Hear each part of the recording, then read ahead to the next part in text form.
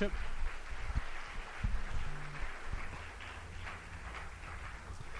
were so many details for this morning's chapel, I walked up and realized I didn't have a microphone, so I'll be holding this one. Sorry about that. We're going to be looking at Mark chapter 12, verses 41 through 43. Mark chapter 12, verses 41 to 43. It is titled The Widow's Offering, and hear the gospel this morning. Jesus sat down opposite the place where the offerings were put and watched the crowd putting their money into the temple treasury. Many rich people threw in large amounts. But a poor widow came and put in 2 very small copper coins worth only a fraction of a penny. Calling his disciples to him, Jesus said, "Truly I tell you, this poor widow has put more into the treasury than all the others. They all gave out of their wealth, but she, out of her poverty, put in everything, all that she had to live on." This is the word of our Lord. Do you think as a community, and I think it's actually a more challenging question for me to ask now in November than it would be in September, do you think we are a community that truly looks out for one another? Okay, there's one vote. Maybe I'll do the texting. Maybe we should do that next time and vote.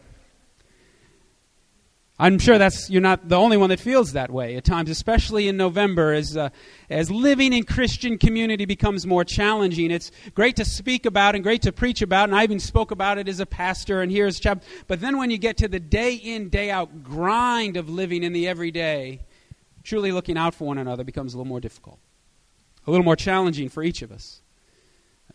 There was a movie I used to watch as a kid, and I was going to show a clip, but then I watched it and realized remembered I was far from God at that time, and the language wasn't appropriate, and I was disappointed in myself that I was watching the movie. But there's a point in the movie where one of their friends is getting beat up, and they're not coming to help their friend. And after he's on the ground and recovering, they said, "Yo, we had your back, kid. We had your back."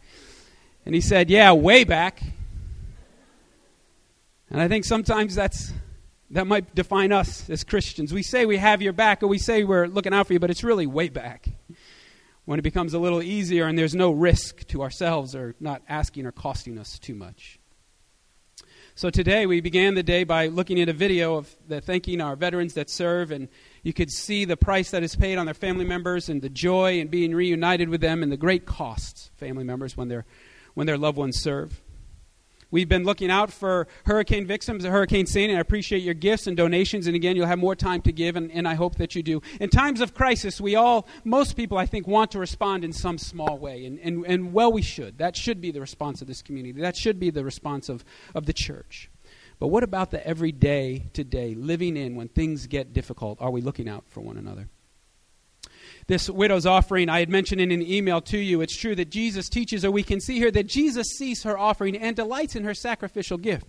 So though the religious leaders of the day, scribes and other religious leaders, though they almost dismissed her and dismissed her gift and didn't pay attention to it, we can be comforted in knowing that Jesus sees her gift. She may even thought her gift was pointless. She may have even dismissed her gift, but Jesus sees what you give. Jesus sees the sacrifices that you make. So though other people may dismiss you and say you're not doing enough, or you're not giving enough, or you're not serving enough, they don't know all the details of your life, but know that Jesus sees what you give and what you sacrifice. So be encouraged by that, but also be challenged by that. Jesus sees what you give and what you sacrifice and what you aren't willing to sacrifice. It is a beautiful text to see and recognize and remember that Jesus sees all that we give. This text was actually kind of comforting to me when I learned my grandmother, who was widowed at the time, my mother's mom, when she gave so much of her money, we learned at her death, she gave so much of her money and so much of her savings to a televangelist. And that televangelist was later arrested for corruption, and he wasted millions and millions of dollars. And all her gifts were given in waste. And naturally I was frustrated and angry and wondering why a Christian would do this. But then I remembered, even though someone took her gift and used it for evil, God still recognized my grandmother's gift, that she thought she was giving it to the Lord. She thought she was making these tremendous sacrifices for Christ. And that was what she was doing, though someone took the gift that was intended for God and used it for selfish gain. But I know that the Lord delighted in her gifts. But Jesus is not only teaching us here, there's more to learn from these few verses of not just the fact that Jesus sees our gifts and what we're willing to sacrifice and what we're willing to lay down. He's also teaching us and teaching the religious leaders of the day that the widowed, the poor, the orphan, the oppressed, they are in that state, they are in that condition in a large part because of you. And a large part because of the religious order of the day and scribes, at least by the ones he's talking to. We hope that all scribes that transcribed the law and served in the temple in that way and other religious leaders, we hope they weren't all this way, and we shouldn't assume that they were. But the ones that Jesus is speaking to today, she is in this situation because of you. Because of your systems and because your abuse of power in the name of God, she is now in this circumstances where she can barely survive. So certainly Jesus delights in her gift as he sees her giving, but he's also angered. He's also angered because she is struggling so much because of the church, if you will. Because you should be caring for her more. You should not be requiring so much of her. You shouldn't be practicing things that are becoming oppressive to others. Yes, Jesus is calling the church to task. He's calling them to accountability. At least the religious leaders of the day. And hopefully, again, Jesus is not saying all the scribes are taking advantage of the poor, but we know that many were, and they were wearing robes, and different religious leaders were in places of honor and having meals at places of honor and recognition and glory, while there were people that were starving and hungry, and Jesus is saying, you're the cause of the poverty, at least contributing to it. They were supposed to do a better job of looking out for one another. They were supposed to do a better job of looking out for the widows and the orphan. Instead, they were actually contributing to the struggles and not looking out and caring for them. They may have said they were watching their back, but it was way back. Have you noticed in Mark, I've preached the last three of the last four times from Mark following the lectionary. And the first time when we were looking at Mark chapter 10, we looked at the rich young ruler. And Jesus says, you need to go and sell all you have if you want to be a disciple. And the rich young ruler couldn't do it. He went away sad because he could not imagine selling all that he had to follow Jesus. We moved in later into the chapter and we read about James and John. After all this time with Jesus, they're still wanting power. Let us sit at your right and your left. They still think that being a follower of Jesus Christ means you get power and recognition and praise and glory. And we look at James and John and say, what were you thinking? But if we're honest with ourselves, if I'm honest with myself, I know there's been times in my life where I was looking for recognition and praise and glory, but I was cloaking in it, I'm a follower of Jesus. I was cloaking in it as this is what good Christians do, where I really wasn't trying to give praise to God. I was really looking for others to praise me. So we can quickly say, James and John, what were you doing? But I think if we're honest with ourselves, we can say that we've done the same. And then we see this blind man who only heard stories about Jesus. He wasn't with him for 3 years like James and John. He wasn't with him like the other disciples. He wasn't with him like the other followers. He just heard the stories about Jesus, a blind man on the side of the road. Jesus asked James and John, what do you want me to do for you? They said power. He asked the blind man, what do you want me to do for you? He said, I want to see. And yet it was the disciples who were really blind.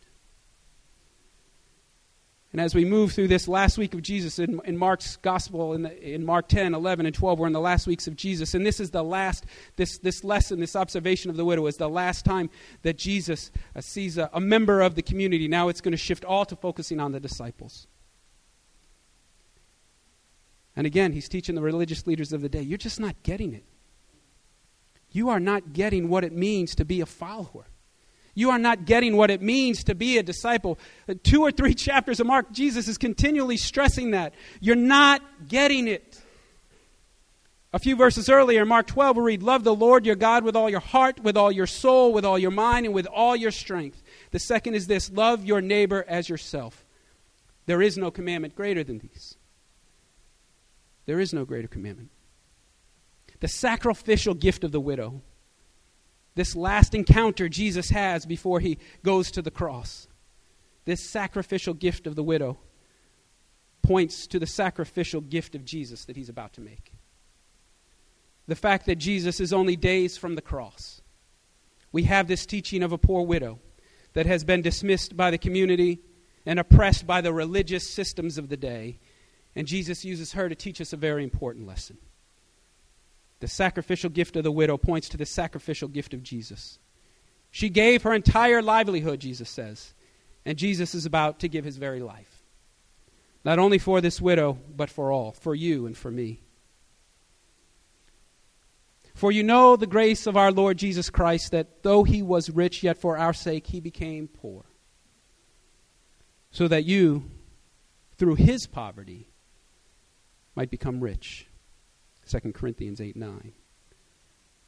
Though he was rich, for our sake he became poor. John 13:16-17. This is how we know what love is. Jesus Christ laid down his life for us, and we ought to lay down our lives for one another. We ought to lay down our lives for one another. I've appreciated the conversation in the comments on my message on alcohol last Wednesday. And I've appreciated the conversation that's come from, but regardless of whether you think as a Christian you should abstain from alcohol completely or not, I hope you didn't miss the point that we as Christians must never live in a way that causes another person to be entangled in sin. We lay down that right. Whatever we're doing that may cause another person to struggle or be harmed, we lay that down, even if it's not sin, because we do not want to harm them. So we lay that down. That's a small part to play. And Jesus is saying, lay down your life. In the same way I'm about to give my life for you, I want you to give your life for another. I really appreciate all those who serve here at ENC, staff and faculty, and it's difficult to know sometimes, are we helping someone or are we causing you to stumble in your journey? I never want to do anything to cause anyone to stumble in their journey, and I appreciate it after that message. Professor Twining came to me and he says, sometimes when I cover topics in my class, I get worried that it's going to harm a student in their spiritual journey, and I never want to do that, but I need to challenge them. I need to make them think about different things and different perspectives. And he says, it really makes me nervous. I think he even used the word, I'm scared that I'm going to hurt someone in their journey. And I was thankful that he shared that, because to me that tells me he's the exact type of professor we want teaching here. To recognize that tension and that balance of challenging you of what it means to be a follower and believer of Christ. And sometimes it may cause confusion, but we will walk with you. Hopefully, all members of this community, laying our lives down for you so that you too might learn what it means to be a disciple and follower of Christ, so that you might lay your life down for others. So the question is, are we a community that looks out for one another? Are we a community that lays down our lives for others in the same way that Jesus laid down his life for us? Earlier this semester, the Spiritual Development Office gave out a devotional book, My Utmost for His Highest, and if you want a copy, we'll give it to you. It's no charge. It's written by Oswald Chambers. It's a great book, and Oswald Chambers says this: has the Lord ever asked you, will you lay down your life for my sake? John 13:38. Chambers goes on to say, it is much easier to die than to lay down your life day in and day out with a sense of the high calling of God. It's exciting to talk about Christian community. It's exciting to be part of Christian community and all the beauty that comes with it. But when the day-to-day challenges come, are we truly, really looking out for one another? Are we living our lives in a way that's not oppressing others? Are we willing to give things up if we learn where we're purchasing something or where we're buying something maybe connected to an industry that's trafficking people? It sounds like it almost sounds too distant for us to even think about, but we need to be careful where we buy our vegetables and tomatoes and fruit, because there are farms in this country that enslave people, that work on those farms, and they're caught in bondage. It's human trafficking. Later in the spring semester, we have someone from Sojourners coming, and she's going to be talking about environmental justice. And hopefully in classes and in groups and seminars that are here on campus, you'll learn more and more about what it means to be a follower of Christ. And I think what you're going to see more and more of is that Christ, more and more, will ask you to lay things down. So will you lay down your life for him? That text that Oswald Chambers talks about is in John 13:38. Do you know the context there? It's Jesus talking to Peter. Then Jesus answered, Peter, will you really lay down your life for me? Jesus goes on to say, very truly I tell you, before the rooster crows, you will disown me 3 times. Will you lay your life down for the good news of the gospel of Jesus Christ? Or will you live your life in a way that says, as Peter did, I never knew the man. I never knew the man. Yeah, I worshiped him at church on Sundays, but I never knew the man. When the day-to-day living out of your faith and the day-to-day laying down of your life and the challenges come, will you truly lay down your life, or will you live in a way that says, no, I never knew the man? Are we looking out for one another? As we address issues in this community I've talked about in human trafficking, and we see how we affect the world by how we live, and why we need to lay things down because it harms and oppresses and keeps others in bondage. Let me go to the immediate community now for a moment and say, how are you living in the dorm? Are you really looking out for one another? Are you really caring for one another? Are you, when you hear the gossip and you hear people tearing another person down, are you laying down your life and your reputation and what people think about you and speaking peace into that situation? Or are you living in a way that says, I never knew the man? When you see there are things where people are being harmed by the way certain people are living, are you speaking peace into that situation and trying to bring hope into that situation? Or are you living in a way that says, I never knew the man? See, are we really looking out for one another? And I don't know I'm not trying to think of a specific issue or a specific thing happening on campus. I'm just wondering, in the day-to-day living out in Christian community, are you laying your life down for others? For those who have already accepted Jesus and claim to be a follower, know that is what he asks of you. That's what he's been trying to say in these lectionary texts in Mark, in the book of Mark, these last few chapters. I need you to lay down your life in the same way I'm about to lay down my life for you. I hope we come to the place, all of us, where we're living our lives by looking out for others. Whether that be in the dorm, or whether that be in New York or New Jersey or the other side of the world. Not putting up false facades of caring like some of the scribes and other religious leaders, which I confess I've been guilty of. Not putting up a false facade to try to get recognition and power and great positions in the church. Not putting up a false facade, but truly laying down our life.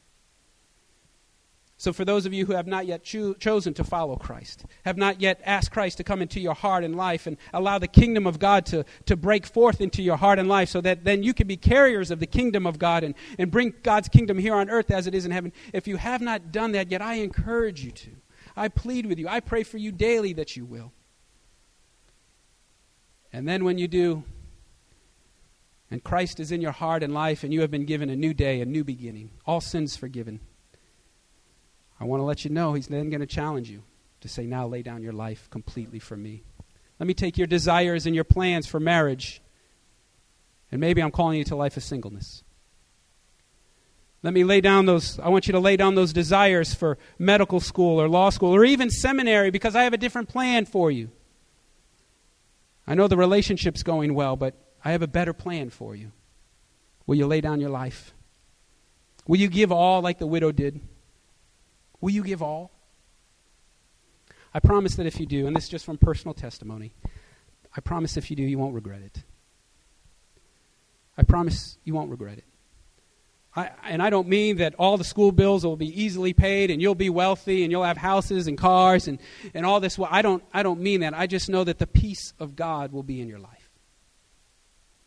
I know that the peace of God will be in your life. And Jesus will see how you live, and Jesus will see the sacrifices, the sacrificial gifts that you make, and will delight and be over your home and in your life and in your relationships. My prayer is that you be one who really, truly looks out for one another, really cares. Go ahead and lose your life. Go ahead and lay down your life. I promise you that is how you find it. Let us pray.